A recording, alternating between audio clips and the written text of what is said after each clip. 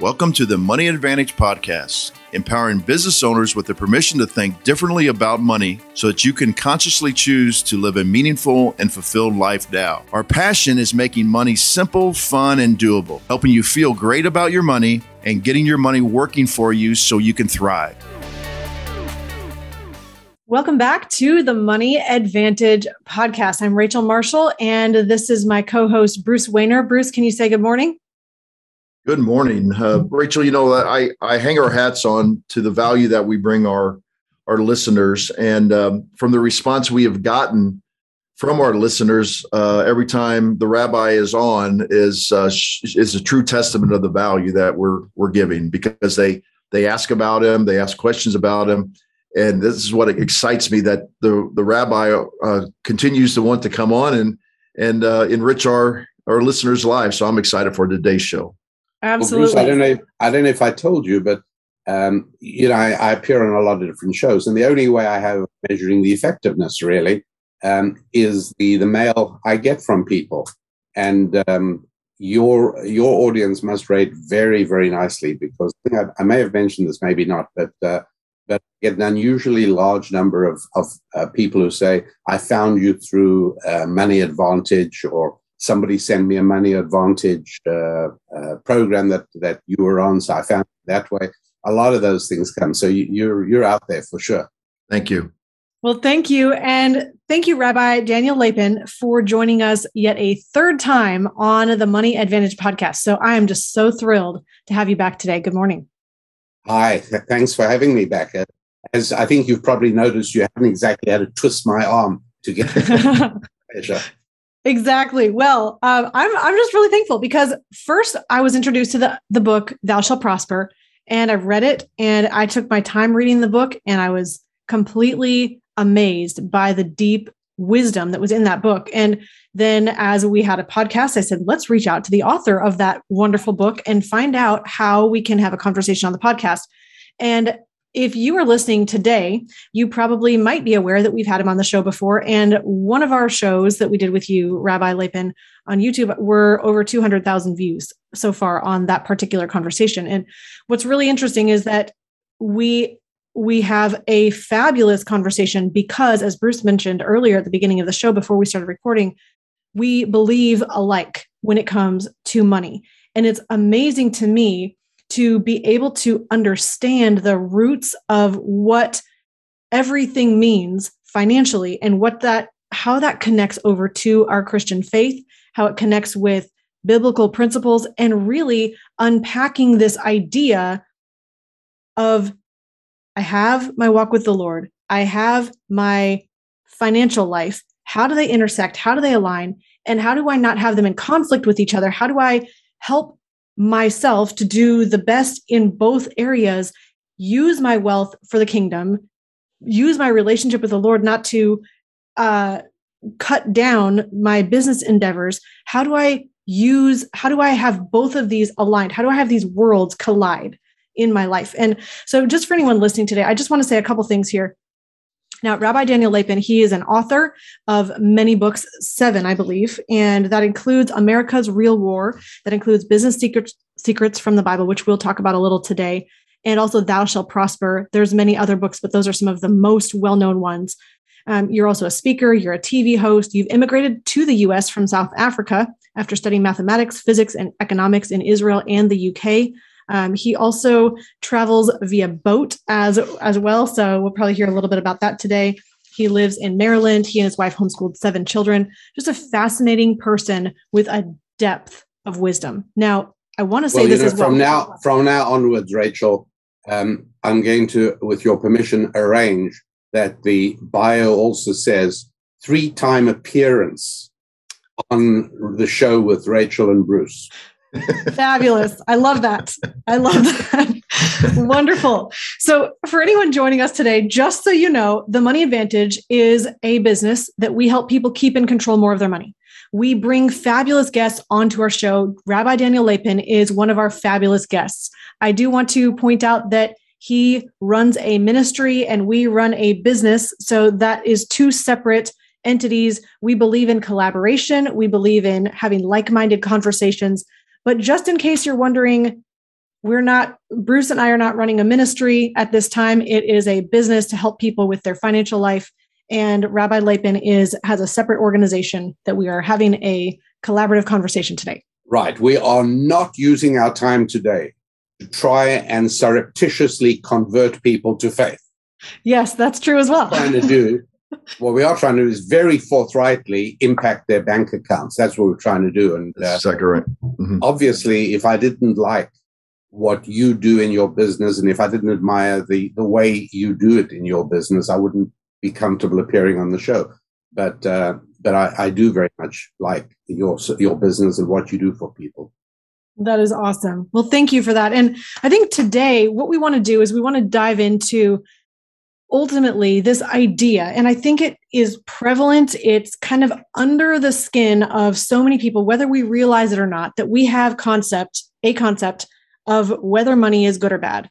And we have a concept of whether wealth is good or bad, and whether wealth and achieving financial success is something noble or ignoble, disreputable or reputable. We have an idea of what we think about money and the pursuit of it. And so I want to suggest that perhaps we could lay down our perceptions today and explore perhaps a different perception that may be much healthier. So with that, let's just go ahead and jump in. Rabbi, we can go anywhere in the conversation today, but first, if we talk about your book, Business Secrets from the Bible, why did you write that book? Did you say why? Mm-hmm. In order to make money. Mm. I don't write books that I don't think are going to sell. And the only books that sell, I'm not in the fiction world. I don't know how to write fiction. I can embroider a story. I can elaborate on a story, but total fiction is beyond me. But I write books to sell, and I know that in the nonfiction arena, the only books that sell are the books that benefit people. Mm-hmm. They have to genuinely benefit people. They can't just be a fad or a clever little jab.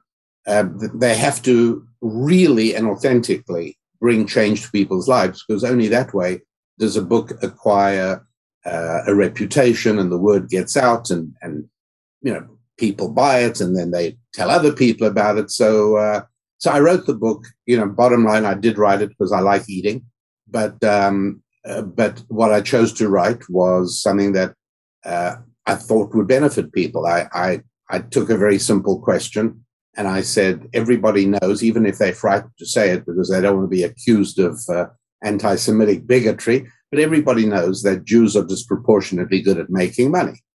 And if I could condense those things down and constitute them in digestible mouthfuls instead of a vast philosophical treatise that nobody could read, that would be very, very useful. And so I did. And here's something interesting happened, which is nonetheless the book got too big, and the publisher of the book said, look, you got to turn this into 2 books, not 1 book. And I struggled a little bit with that. But they said what you could do is sort of take away some of the faith aspects of it, because we're a general publisher. We don't. And so I did, and the book did very well. And they came back, and that was Thou Shalt Prosper, the 10 Commandments for Making Money. And then they came back and they said, well, can we now publish a second book with all the stuff we didn't get into the first book? Oh, nice. Yeah, we can. And what's more, all of that arranges itself extremely effectively if we structure it as 40 essential tips and tools and techniques that can increase your revenue. Now, we're not about investing. It's not what we're talking about, although that's a lot of you guys talk about that. And there are advisors for investing, and that's wonderful, but you need a few dollars first in your pocket in order to be able to invest. Mm-hmm. About eliminating debt. If you want to eliminate debt, call our friend Dave Ramsey and stop losing money to paying credit card debt. All of these things are important, but What I focus on is increasing revenue. And so the book Business Secrets from the Bible then became a handbook on how to do it, and it was very practical. It was not about you have to be circumcised, which a lot of people believe, because if that's the case, many guys would prefer poverty. They were not talking about that at all, and it's not about eating Jewish soul food, but it is about a set of spiritual strategies that real world impact, and the result of that was Business Secrets from the Bible. And I love the book. I really do. And even more than that, I love hearing from people. A lot of good advisors say, don't look at email first thing in the morning. Well, I don't actually look at email first thing in the morning. I try to make sure that I pray first thing in the morning and express gratitude for opening my eyes again. But very soon after that, I read email. And the email I sort to immediately is fan mail from people whose lives have been impacted by being able to have increased their revenue through the principles of Business Secrets from the Bible. So that's awesome. Answer to a short question, but that's why I wrote Business Secrets from the Bible. That's awesome. So as I read through the Business Secrets of the Bible, and I'm a science trained person, so Einstein was kind of important in my training. He had thought experiments, and yes. I don't know if you did this on purpose, but throughout the book, it was almost like you were doing thought experiments throughout the book, like what I would call a good economics person would do. Yes. Was that intentional, or? Well, one of my very first lectures in physics was the professor was a guy called Max Delbruck at Caltech in just outside Los Angeles in Pasadena, and he said, Albert Einstein and I were both at the Max Planck Institute in Berlin long before World War II, and he said, I participated in one of Einstein's thought experiments. We both went into an elevator and cut the cables to see, and that was our thought. Anyway, I cracked up because I thought it was, such an elegant way of doing things. So ever since then, thought experiments are wonderful because you don't need government funding to be able to do them, and you don't need a lab, and you don't need a lot of assistance. And the only thing is you can only do them on things that everybody can walk through with you and immediately see the truth of what you're saying in the way that if it were demonstrated by means of an experiment, they'd see as well. So thanks for pointing that out. I'd forgotten that I used them all, but I do. I intuitively reach for the thought experiment as a model of instruction. Yeah. So the one that hit me the most was what would happen in your life if everybody else besides you decided that they had enough in their lives and they just stopped producing. What would happen to your life? Could you elaborate on that one? Oh, thanks for reminding me. Yeah, that's a great one. I thought, Mm-hmm. If retirement is such a good thing, what would happen if everybody in your world retired? And you should, according to the way many people think, people should say, well, God bless them. Good for them. They've made enough money. They don't need to work anymore. It's great. And that would be great until you decide you want to go to a restaurant for dinner. Mm-hmm. Right.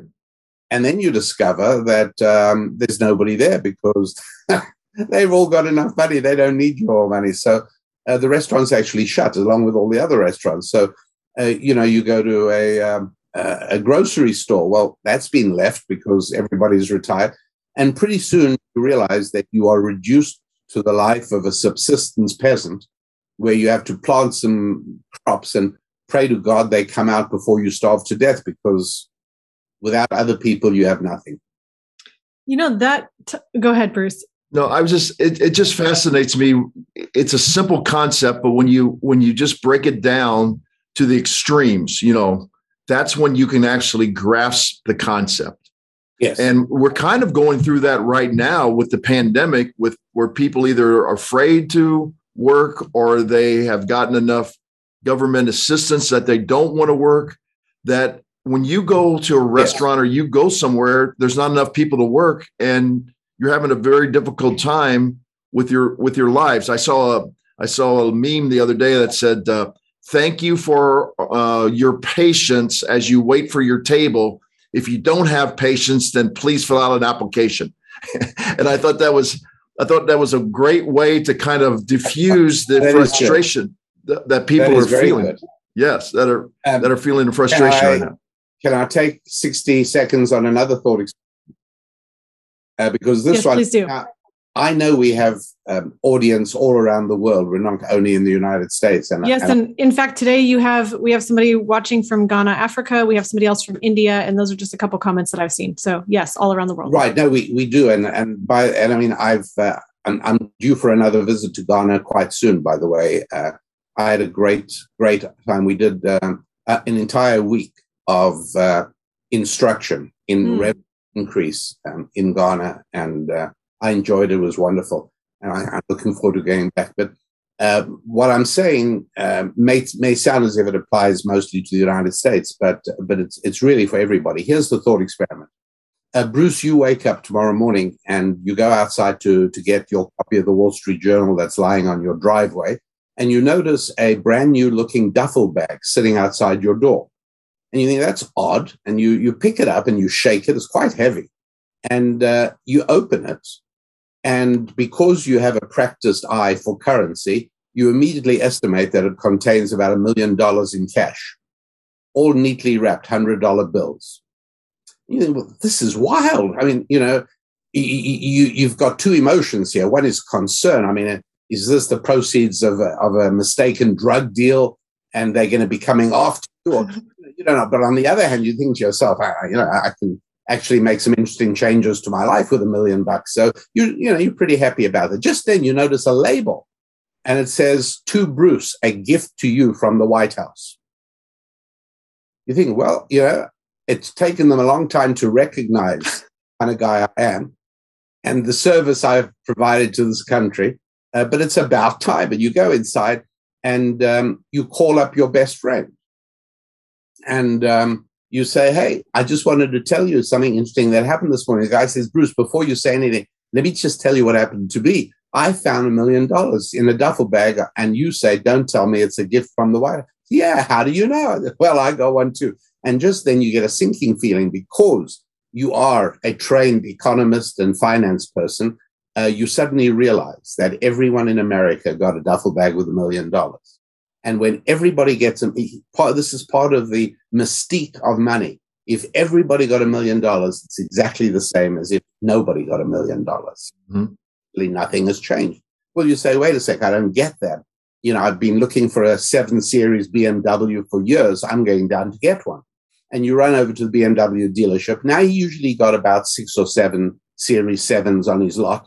And before you can even find a salesman to start talking about this, you realize you're about number 40 in a line of people, and you speak to the people in front of you. "What are you here for?" Guy says, I want to get a Series 7 BMW. "Yeah, I'm looking for a Series 7 BMW. And then your heart's sinking. You say, I take it you all got $1 million. Yeah, we all got it.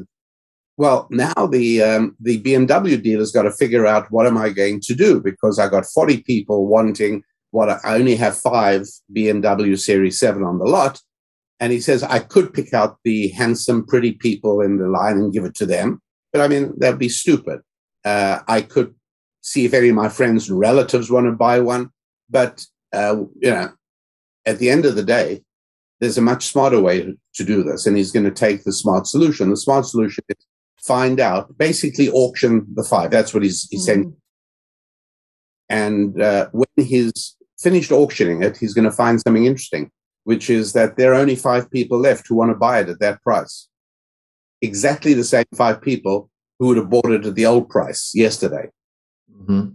Furthermore, you find that the difference between today's price for a 7 Series BMW and yesterday's price for the same vehicle, that difference is identical numerically to the difference in monetary supply in the country that was the result of this injection of $330 million by giving people. Well, of course, The United States has injected more than $2 trillion into the economy, let alone 330 million.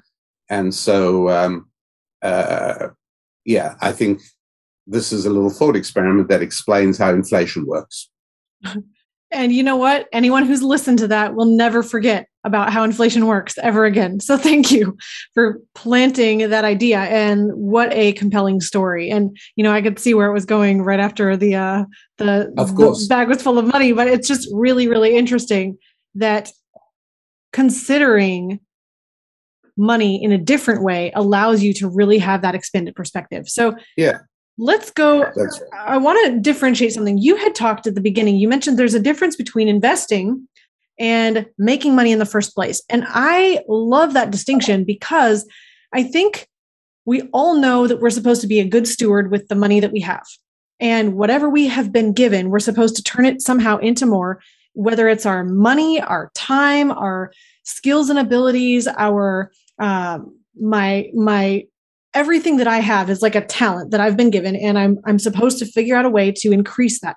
Now, what's interesting though is that when we apply it to the idea of making the money in the first place, well, that seems kind of unfair in a way. Like in the Bible, you have the parable of the talents, and the one guy got 5, the one guy got 2, and the one guy got 1 talent. Why not all the same amount? What's interesting is that making money in the first place might not necessarily be fair, but it is something that we need to apply ourselves to the principles of making money, which are biblical principles. You've already highlighted 2 of them. We have to be giving value to people, and it is a relationship business. You cannot make money if there's no humans to serve, and you cannot make money if you're not providing value to them. Can you talk about really what is behind this idea of money and revenue generation in the first place, and why is it a good thing? Well, it's interesting, going back to our thought experiment, if we opened our door in the morning and we didn't find a duffel bag filled with $1 million, but instead we found a box of beautiful looking ripe Georgia peaches. And then we discover everybody in the country got a box of Georgia peaches. Now, that action in no way reduced the tastiness of my Georgia peaches. My box of peaches is valued just as much as it was before I discovered that everybody got one. And so here we see something different about money. A tangible physical object like a peach. My peach is in no way diminished when I discover that 300 million other people got a peach as well. But my dollar is dramatically diminished, not in my perception, but in reality, in my spending power. And so this begins to help us understand that money is essentially a spiritual commodity, not a physical commodity. And, on a previous show, we spoke a little bit about the very important biblical concept of what I call the holistic you. Mm-hmm. And I think you promoted my free book. This book I don't make any money on directly. It's absolutely free, but I do make money ultimately when people find the value of my other books. But my free book, The Holistic You, emphasizes the 5 aspects of our lives that are essentially indispensable. And so much so that I can list these 5 aspects of our lives, and anybody who can truthfully say, hey, I'm good, all of these areas in my life are in great shape. Well, a person like that, should spend a good amount of time every day in gratitude to the good Lord for letting him have them. So, what physical health is one, and finances, having adequate finances. If you don't have to worry about money, well, that's a huge blessing. And then we've got family. So to have a intimate relationship in your life, that's hugely valuable. And so once we've locked in physical health and family and finances, then we have the point you raised, Rachel, friendship. That's the first one. If you've got friends. And then the last one is faith. And very often people will say to me, look, I'm really just interested in increasing my revenue. So let's save time. You don't have to talk to me about faith. I'm not interested in organized religion. I'm not a religious person. So let's talk just about finance. And I say, look, I like perfume on a woman. I like it. It adds pleasure to the world. And then I thought one day I'd be interested to find out what goes into perfume. Well, it turns out that one of the most indispensable ingredients in high quality perfume is something called ambergris, which is a disgustingly gross glandular extrusion from a whale. It's pretty awful stuff, but you can't make perfume without it. So what do I say to somebody who says, look, I'd like to buy a great perfume for my wife, but I don't want one that's got that horrible ambergris stuff. Put in more rose petals, less ambergris. And I say, I'm sorry, it's a package deal. We won't sell you a perfume without ambergris because it won't work.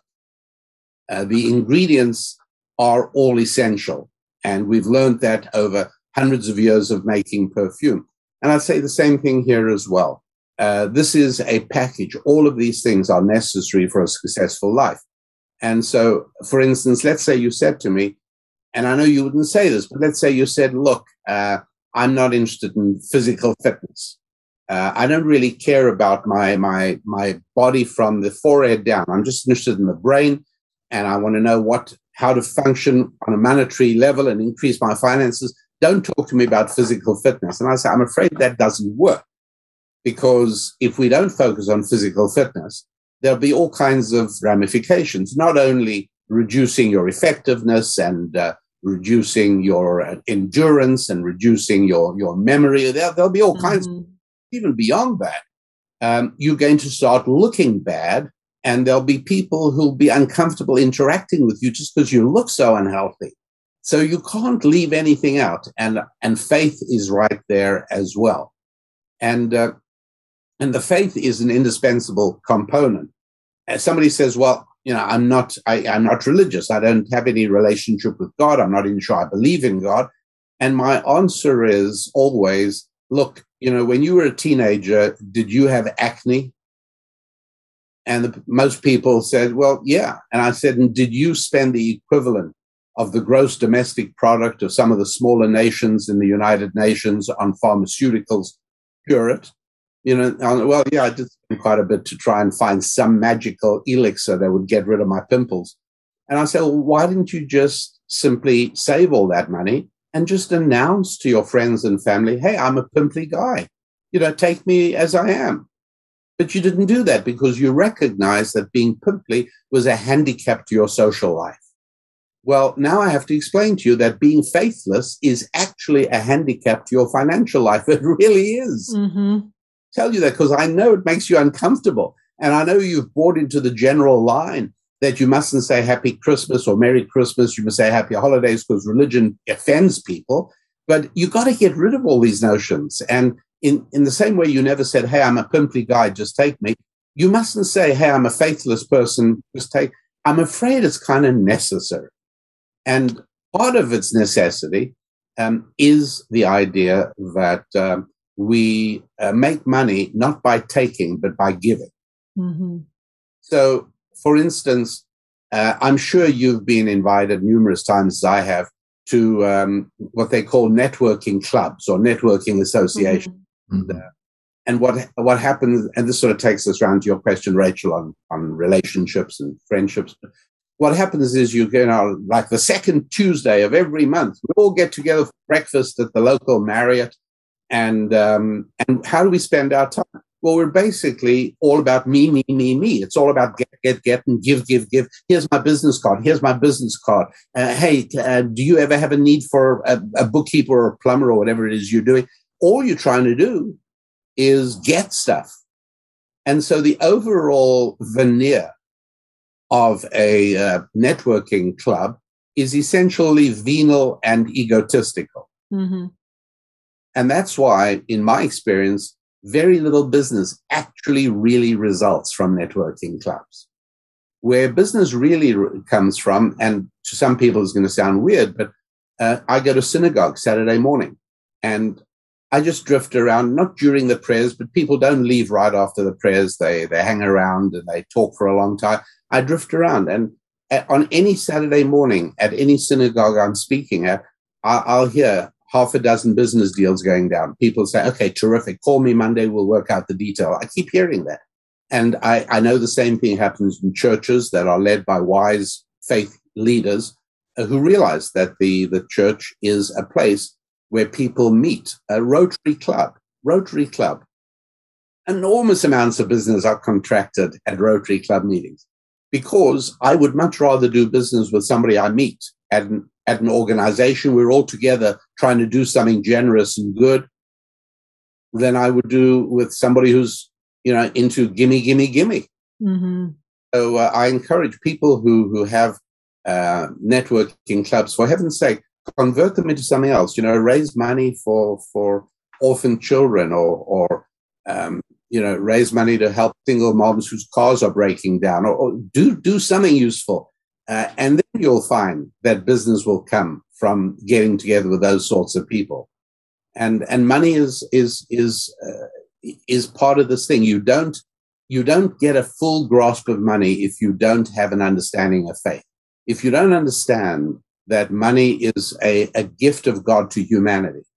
It wasn't given to beavers or bats or baboons. Money was given to human beings. And it was given in order to produce affinity and relationship and connection. So all of these things come together. I hope I've sort of at least tangentially addressed your question. Wonderful. Well, I even love the tangents. I think what's really interesting is that we are people who need other people. We live in a society. We are not isolated islands. And I know firsthand the experience of trying to just make money. If you just are focused on making money, you will never make any. And I have personally been in that experience. And it wasn't until I realized I need to find people to serve, and I need to understand them. I need to figure out what they need to have explained differently, what tools they need, what strategies they need, what understanding they need to elevate their life to the place that is going to help them accomplish their goals better. Only when I came from that position of serving was I able to do anything in business. And it's interesting how the more serving you do, the more you recognize the needs of others, the more reach that you have, and the more you can financially grow.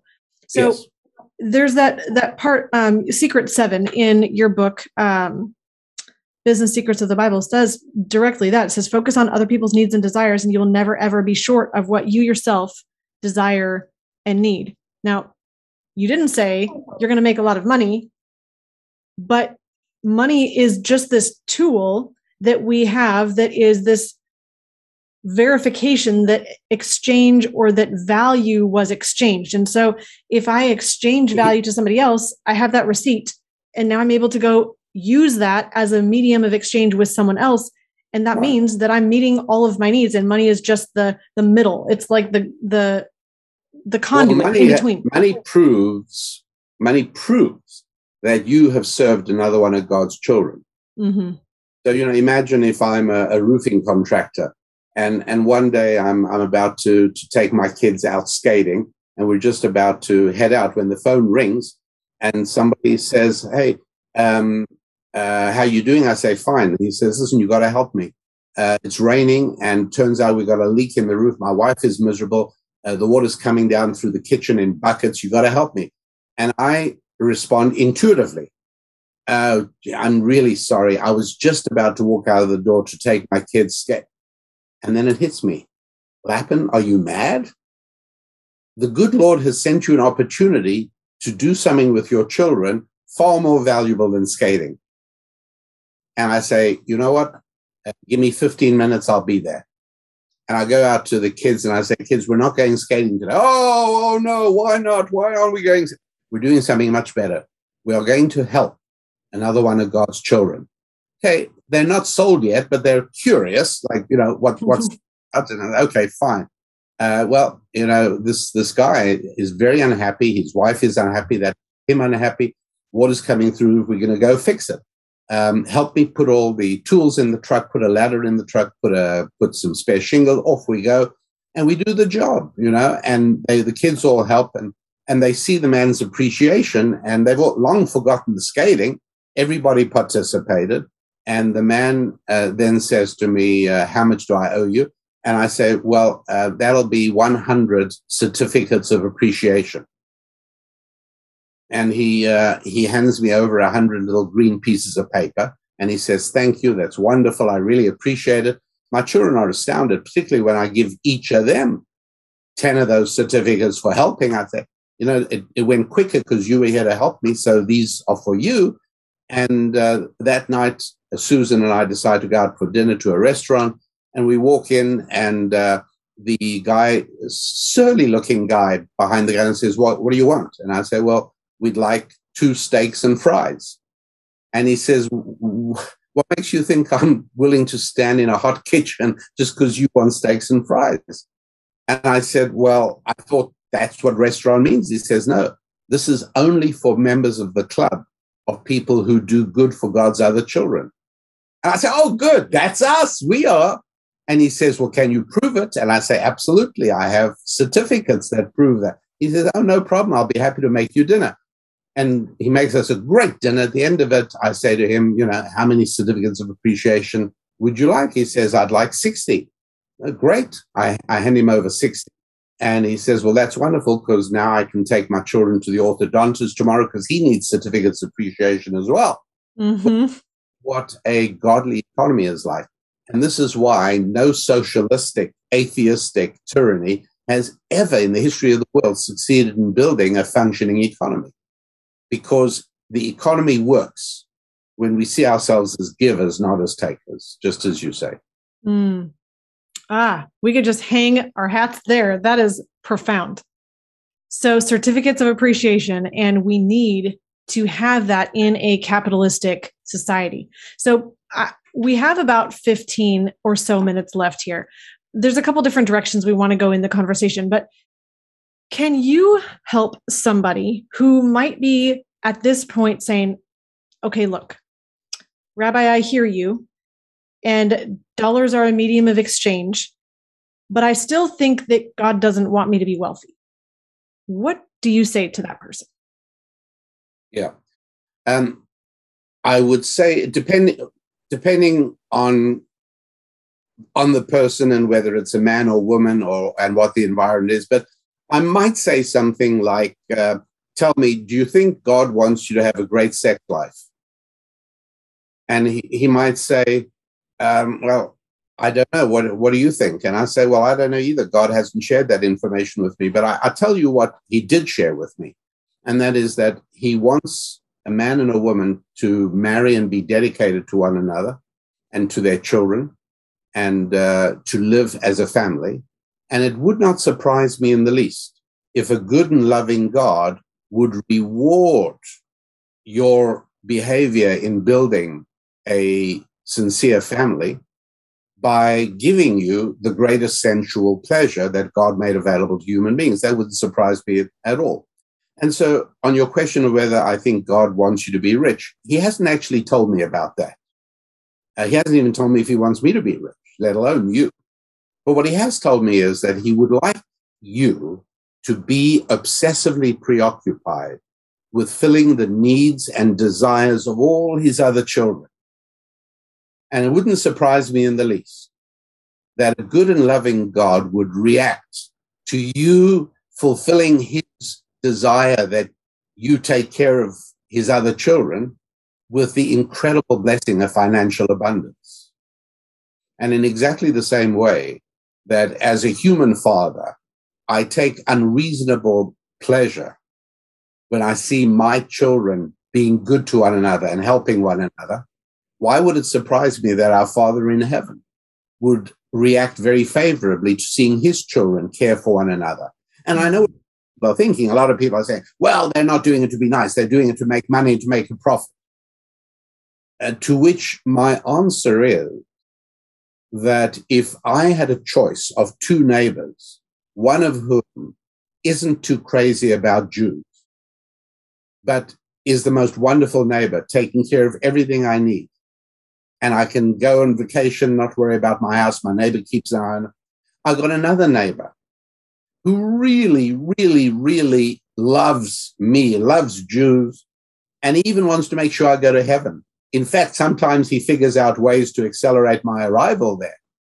He really loves me. And but he's not a nice person. He killed my cat, he kicks my kids, and he keyed my car. But he loves me. What do I prefer? It's not even a question.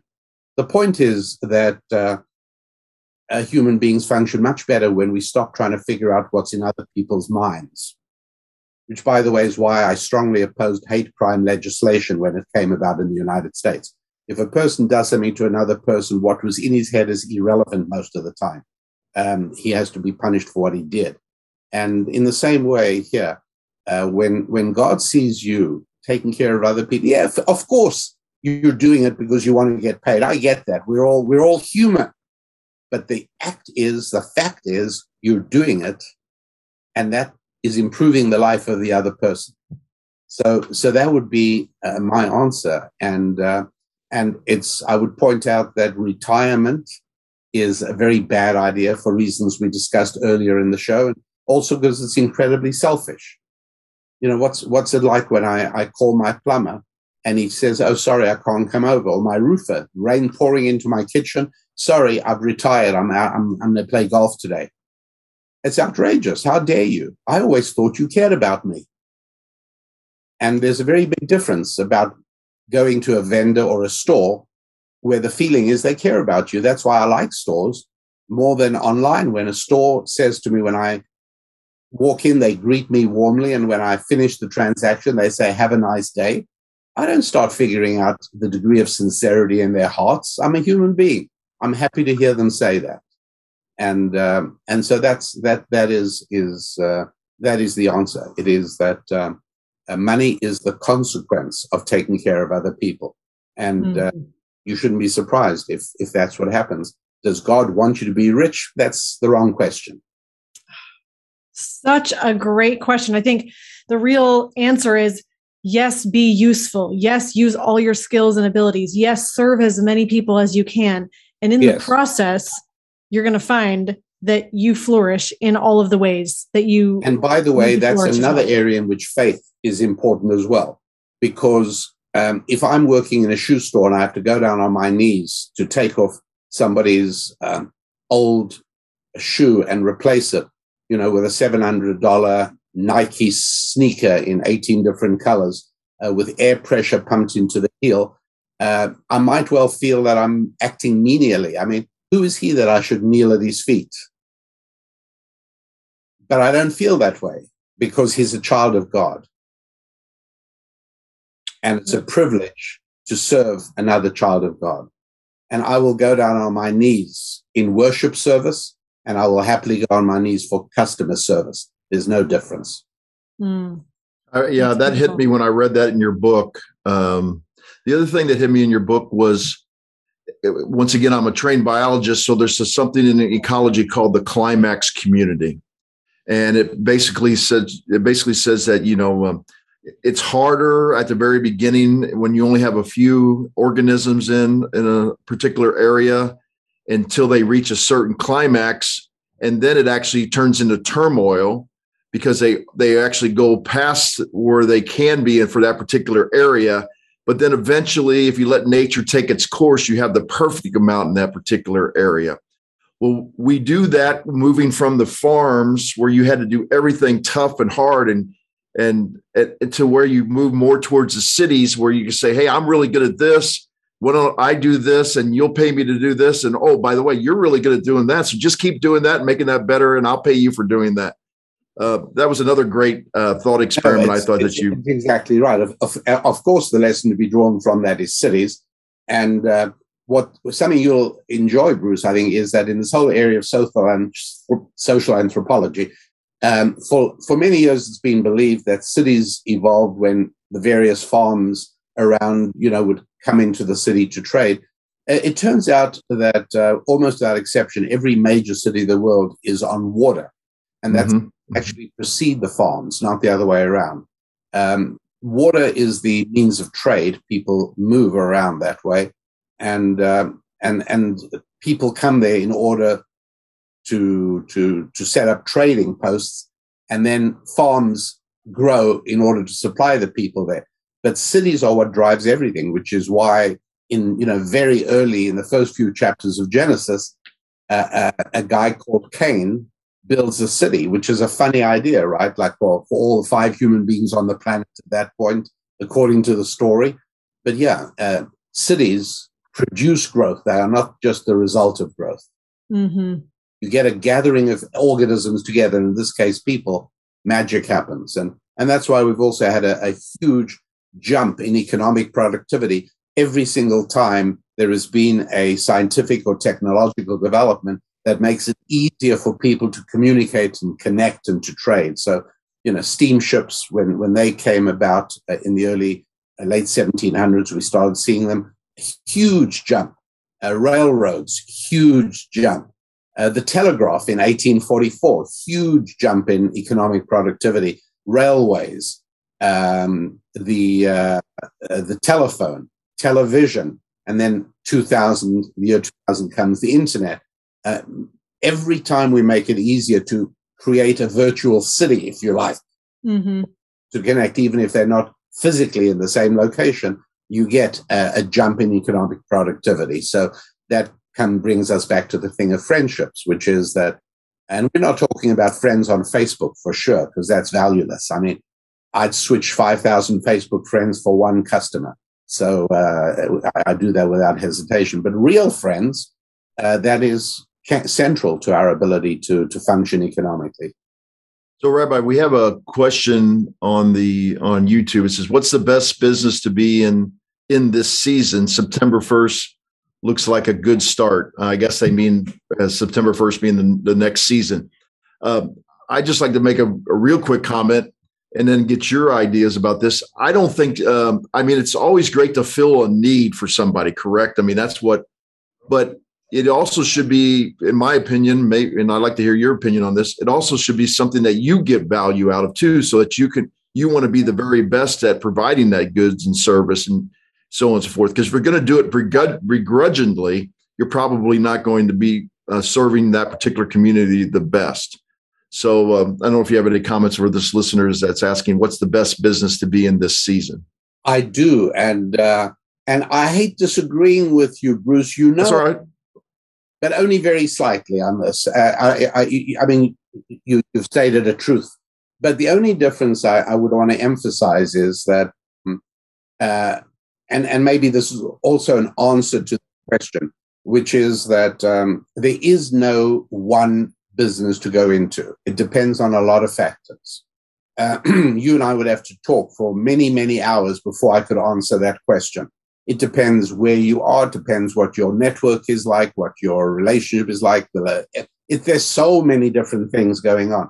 But one thing that applies to everybody in a slight recasting of your point, Bruce, and that is that just because you really, really like baking, please don't go into a cupcake business.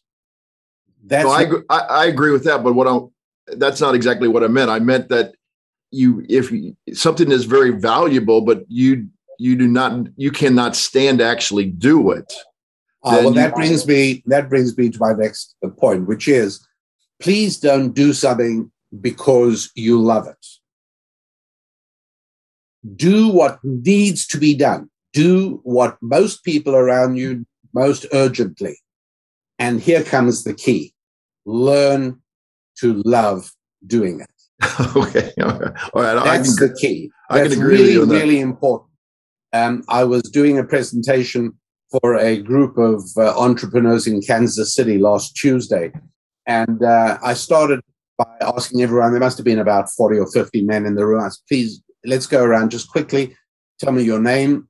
Tell me what your family status is, what sort of family you're part of, and what you do in business. And we went through the room. The third last guy said, I'm John, I'm a widower, and I'm a garbage man. And I stopped and I said, John, you are the hero of today. I'll tell you why. Because 9 out of 10 people would have said, I am a highly trained sanitational engineer specializing in herbal waste transfer. And I said, I'm going to go out on a limb here, John, and I'm going to predict that although you have had your time standing on the back of the garbage truck, emptying the bins in, my guess is that right now, how would it be if I predict that you own 50 garbage trucks? And he laughed with great delight and he said 97, actually. But this guy said, I'm a garbage man with such joy. And I know what would happen, if I could have had a bureaucrat from Kansas City municipality in the room, and I would have said to the bureaucrat, so who knows more about the problems of urban waste and how to deal with it and so on? And he would have said, me, I'm a highly trained guy. I've got a PhD in environmentalism and this and that and that. What are his qualifications? And I'd say his qualifications are actually quite simple. He makes $11 million a year moving garbage. How much do you make? Mm-hmm. And so the trick is to discover what people most need you to do. How to find that out? Easy. In a free market, it's called finding out how much you could get paid doing different things. Now, some things are out of your reach because they require credentials and qualifications and training you may not have. Mm-hmm. But, find out what it is. And it turns out that it's, and by the way, I'm thinking now of a client of mine who came to me with very much something like this. He said, anyway, as a result of many, many hours of consulting, he ended up renting a truck and buying a few containers. And he drives his truck and drops the containers off to people who have to clean up junk in their houses. And then he picks it up and takes it to the disposal. Well, needless to say, his two sons are in the business now. They own many, many trucks. But at the outset, he said to me, I'm going to feel really awkward at the next party I go to, saying, I'm in the waste removal business. Mm. I think, no, you shouldn't. Take joy in making money because you're serving people. And the final proof of what I'm saying, and I know we're running out of time, but the final proof is that whenever you see profiles of people who spent a lifetime, as a fireman or as a stockbroker or as whatever it is, and I mean, I read these things very often. Saturday's Wall Street Journal carries them, and they often finish off by saying to the guy, if you had to do it all over again, what would you do? And 9 out of 10 of them say, same thing. What, is this a miracle that somehow all these guys miraculously fell exactly into the thing they love doing? No. It's through the miracle of being a human being that God gave us this wonderful gift. And that is that when we do something a lot, we become very good at it. And when we become very good at something, we love doing it. It's called being excellent. And I it's said, called being a what? You are a real professional garbage man. And I'm honored to shake that hand that carries all that garbage. That is really profound. And thank you for taking the time to answer that question so fully. We've had some compliments as well on YouTube. So I know that we're at the top of the... I want to make sure Bruce is okay with me because I want to get invited back one day. Oh, very cool. I'm very okay with that. I see where you're coming from. We've got a lot of really good questions, and we're going to need some more time with you, Rabbi, because excellent. We really want to get into this philanthropy type of conversation and so on and so forth, which I think is very, very important. And frankly, I still have some baggage on that hopefully you could help me work through, because I've done a lot of philanthropy in my career, and I'm starting to question why I did it and so on and so forth. And I think probably a lot of our listeners have the same questions in their minds. Yeah. No, absolutely. And we didn't even have time. I had prepared one huge tip to help people become more effective communicators. But let's keep it for next time, and we'll because that by itself would be worth more than the price of admission. Fabulous. So Rachel, we have questions about how they can stay in contact with. Yes, I've already answered those. So anyone who wants to get in touch with us, you can go to themoneyadvantage.com to get Bruce and I. You can go to RabbiDanielLapin.com to. Am I saying your last name correctly? I'm wondering. Well, I say Lapin, but I kind of like you. I'm sorry. Well, Rabbi Daniel Lapin, there we go, .com. And so that will direct you to all of his books, all of his podcasts, his blogs, his teaching, everything that he does. He's got online courses and something called We Happy Warriors that he explained last time, that life is about doing work, which is being a warrior, but also that we have a duty to be happy, which has just been something that over and over and over I have been reminded of since our last conversation. It's profound as well that we are airing today on the podcast last time's conversation. So maybe we need to just have you back like quarterly or something. So thank you. So we will talk next time about effective communication, charitable giving, and perhaps we'll talk about privatized banking or infinite banking at that time as well. So that would be fabulous. And thank you for all you do and the huge number of people that you help bring to prosperity through the infinite banking system that you teach so well. So I'm really delighted to be part of the team, as it were, for this. That's excellent. Well, thank you so much for joining us yet again today.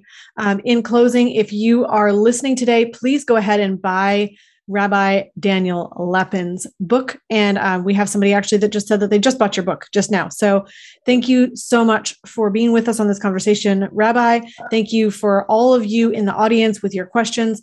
Ask them later as well. We will get to your questions if they're on YouTube or LinkedIn or if they're on Facebook, and they give us great content to bring up in our next conversation with him as well, just because we enjoy these conversations so much. So in closing, please remember success leaves clues. So model the successful few, not the crowd, and build a life and business you love. Discover the secret of how to earn a return on the same money in two places at the same time so that you can strengthen your investment returns. We've created a free guide for you that explains the top 3 things every investor needs their privatized banking system to do. Go to themoneyadvantage.com/banking, put in your name and primary email address, click the Send My Free Guide button right now, and we'll see you on the inside.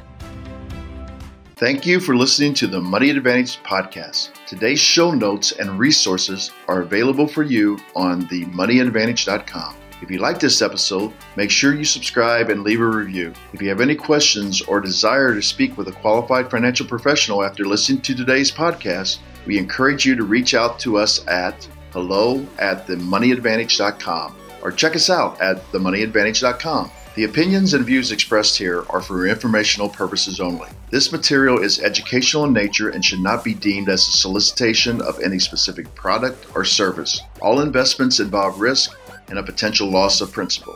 Kalos Capital Incorporated nor Kalos Management Incorporated offer tax or legal advice. Please consult with a tax advisor or attorney for advice regarding the impact on your portfolio. Securities offered through Kalos Capital Incorporated, member FINRA, SIPC, MSRB, and investment advisory services offered through Kalos Management Incorporated and registered investment advisor, both located at 11525 Parkwood Circle, Alpharetta, Georgia. E3 Consultants Group is not an affiliate or subsidiary of Kalos Capital Incorporated or Kalos Management Incorporated.